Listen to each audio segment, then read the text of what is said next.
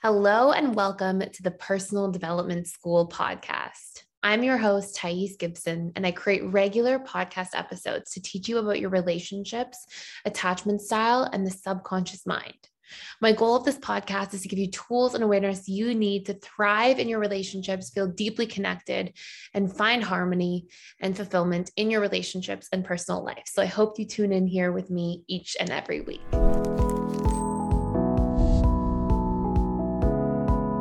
So in this video, I want to talk a little bit about lifestyle. We've spent a lot of time talking about frontal lobe anxiety, amygdala-based anxiety, questioning our stories, reprogramming our belief patterns, how to change emotional associations, there's been so many different tools in here that we've used so far in this series. Check them all out.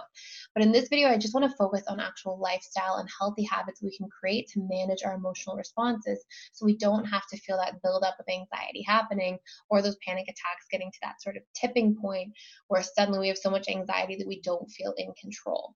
So a few really important things. Regular exercise is so important. Regular exercise helps to mitigate being in your sympathetic nervous system for prolonged periods of time because you use your energy up and your body usually tends to relax and get into sort of an alpha brainwave state post-exercise, which regulates you back into parasympathetic mode, which is associated with rest, digest, feeling peaceful, feeling relaxed, content, all those sorts of feelings.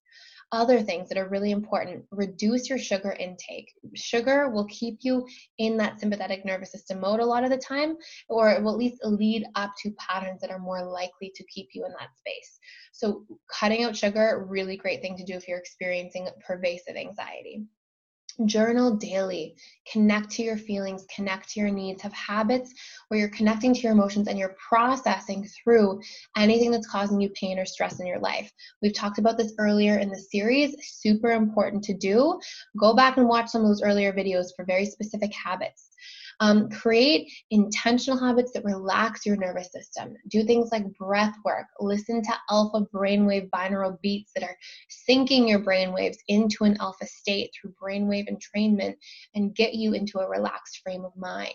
Okay? Make sure you're getting good sleep. This is so important. Set extra time for you to sleep so that your body rejuvenates, rests, and that you wake up in more of a parasympathetic nervous system mode again. Rested, food digested, in a safe space.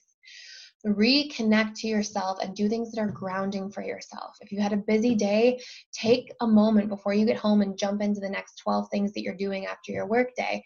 Take a moment, ground yourself, sit with yourself, just connect to yourself and get back in your body. Make sure that you feel rooted and centered in your body. If you feel dissociated during a lot of your anxious patterns, please go ahead and write that below. If you're struggling with dissociation, I'll make a video about how to stay in your body. Another couple things: reflect, introspect, spend time alone with your thoughts, get to know yourself, and try to live congruently. So the things you want to create, the things you want to achieve in your life, try to have habits where you're taking little action steps towards them, even if they're teeny tiny, even if it's slowly. We often experience anxiety as well when we're out of alignment with our needs. And so when you're taking a little bit of action on a daily basis or a weekly basis to get into alignment with your needs over time, it will allow those subconscious aspects of your mind to rest. Check those out, try them out, let me know how it goes, and let me know any future videos you want in the comments below.